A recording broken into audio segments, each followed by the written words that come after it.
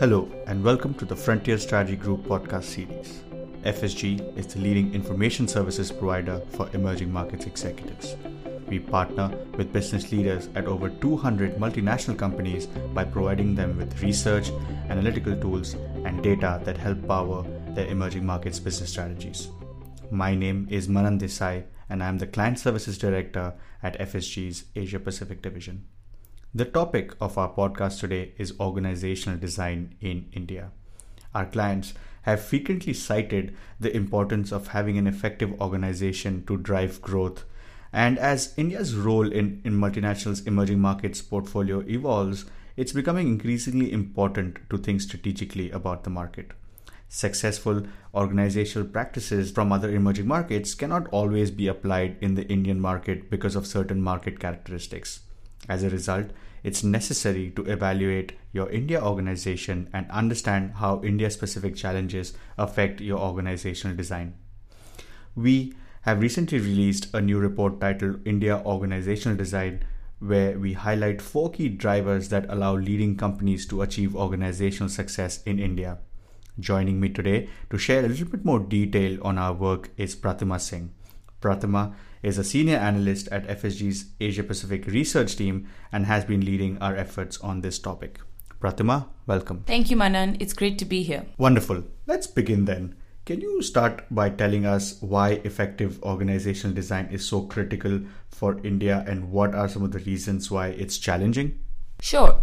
Like you mentioned, Manan, multinationals are starting to look at India as a strategic market.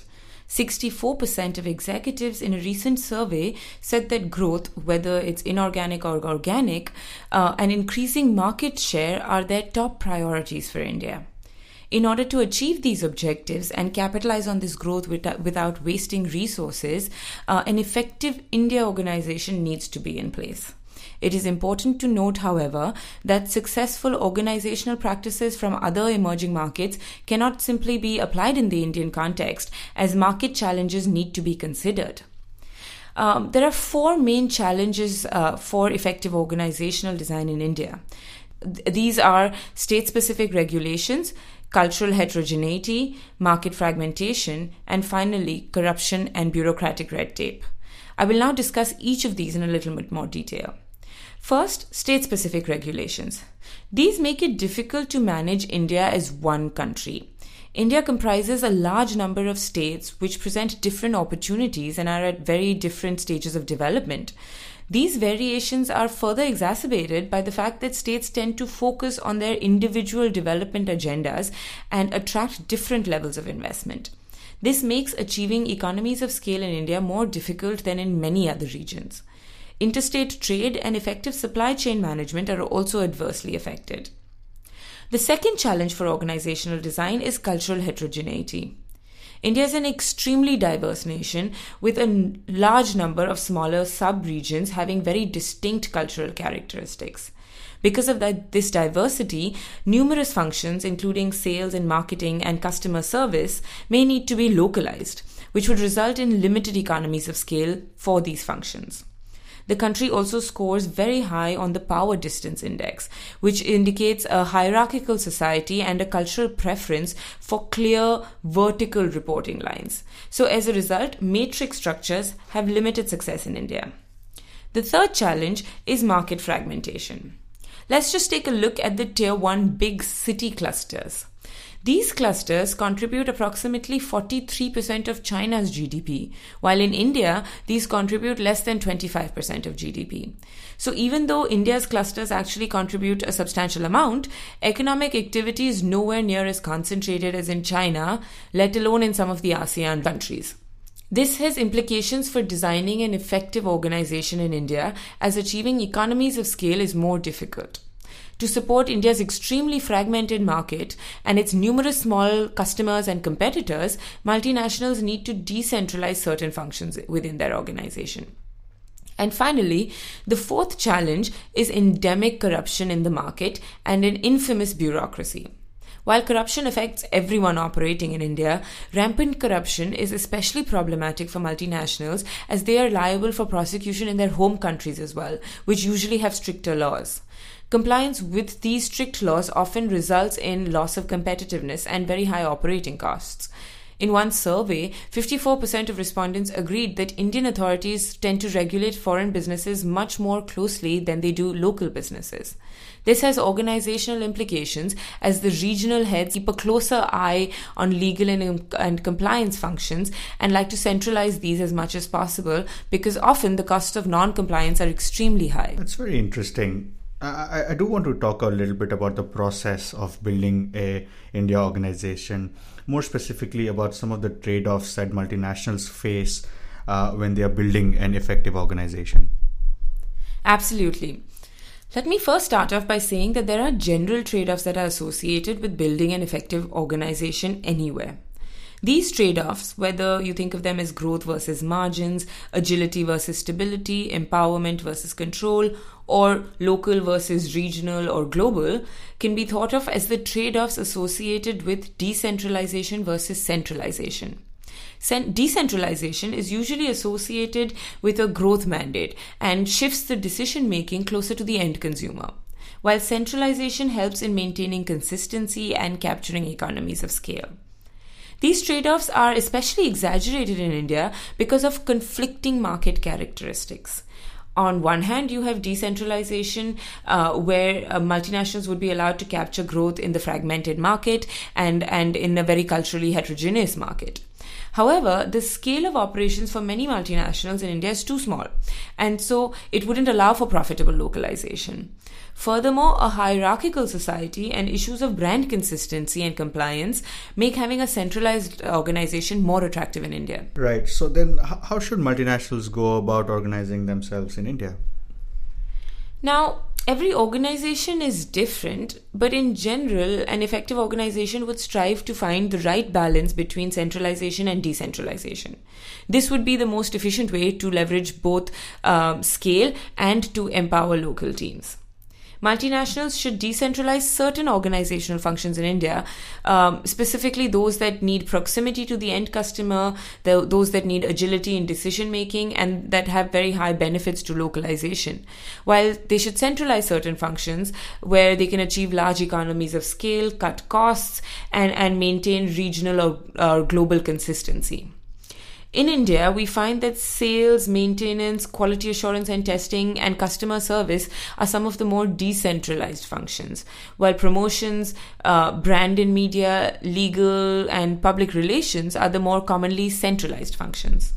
That's very interesting, Pratima. So tell me, what would you say are some of the drivers of success when it comes to building an effective organization in India? Sure. So, based on our research and after numerous conversations with executives, we identified 4 key drivers of success that allow leading multinationals and leading companies in general to achieve a balanced and successful organization in India. These 4 drivers allow multinationals to balance the trade-offs between centralization and decentralization. First, multinationals should control the local translation of corporate mandates. This means that executives should ensure that national and subnational teams in India are operating within certain boundaries that are established most commonly by the regional or global corporate mandates. This ensures that brand consistency is maintained and ensures that internal processes are adhered to. The second is that multinationals should aim to leverage national scale as a competitive advantage in India. By streamlining certain functions and preventing the duplication of efforts, multinationals can reduce costs and increase competitiveness. The third driver is to empower local teams.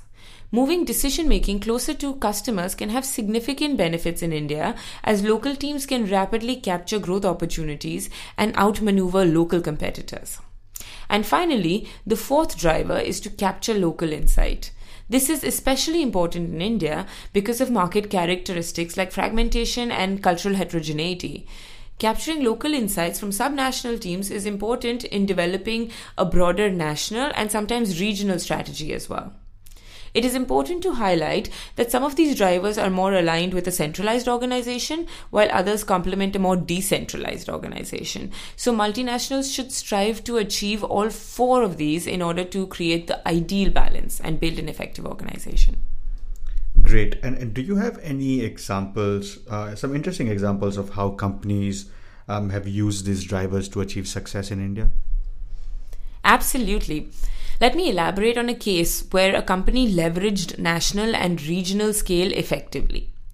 Now, during our research, we spoke with a company, Beta, which is a multinational firm in the industrial sector. Their organization started off very small in India, operating using a cost-focused and heavily centralized organization. Now, almost all the functions were centered at headquarters, with the exception of sales and logistics management. Then, as the company matured in the Indian market, it wanted to build organizational capacity and capability to efficiently ramp up its operations.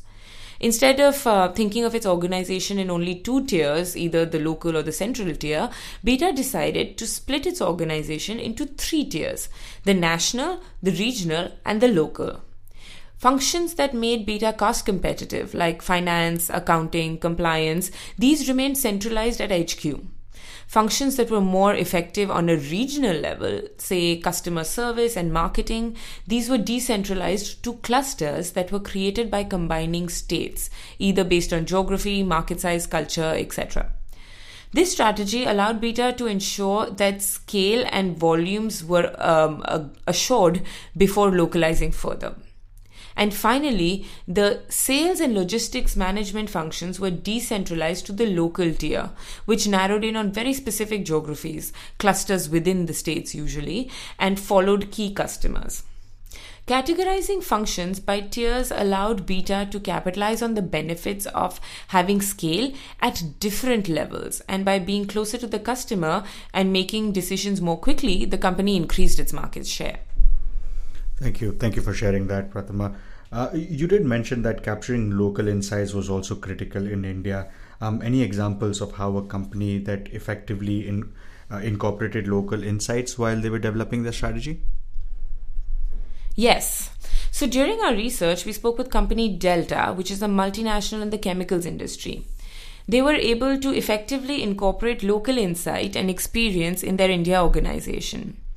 They started off with a relatively small team in India with a strictly commercial presence, but as the company expanded, it realized that it was lagging behind its competitors because its product was not localized enough for the Indian consumer.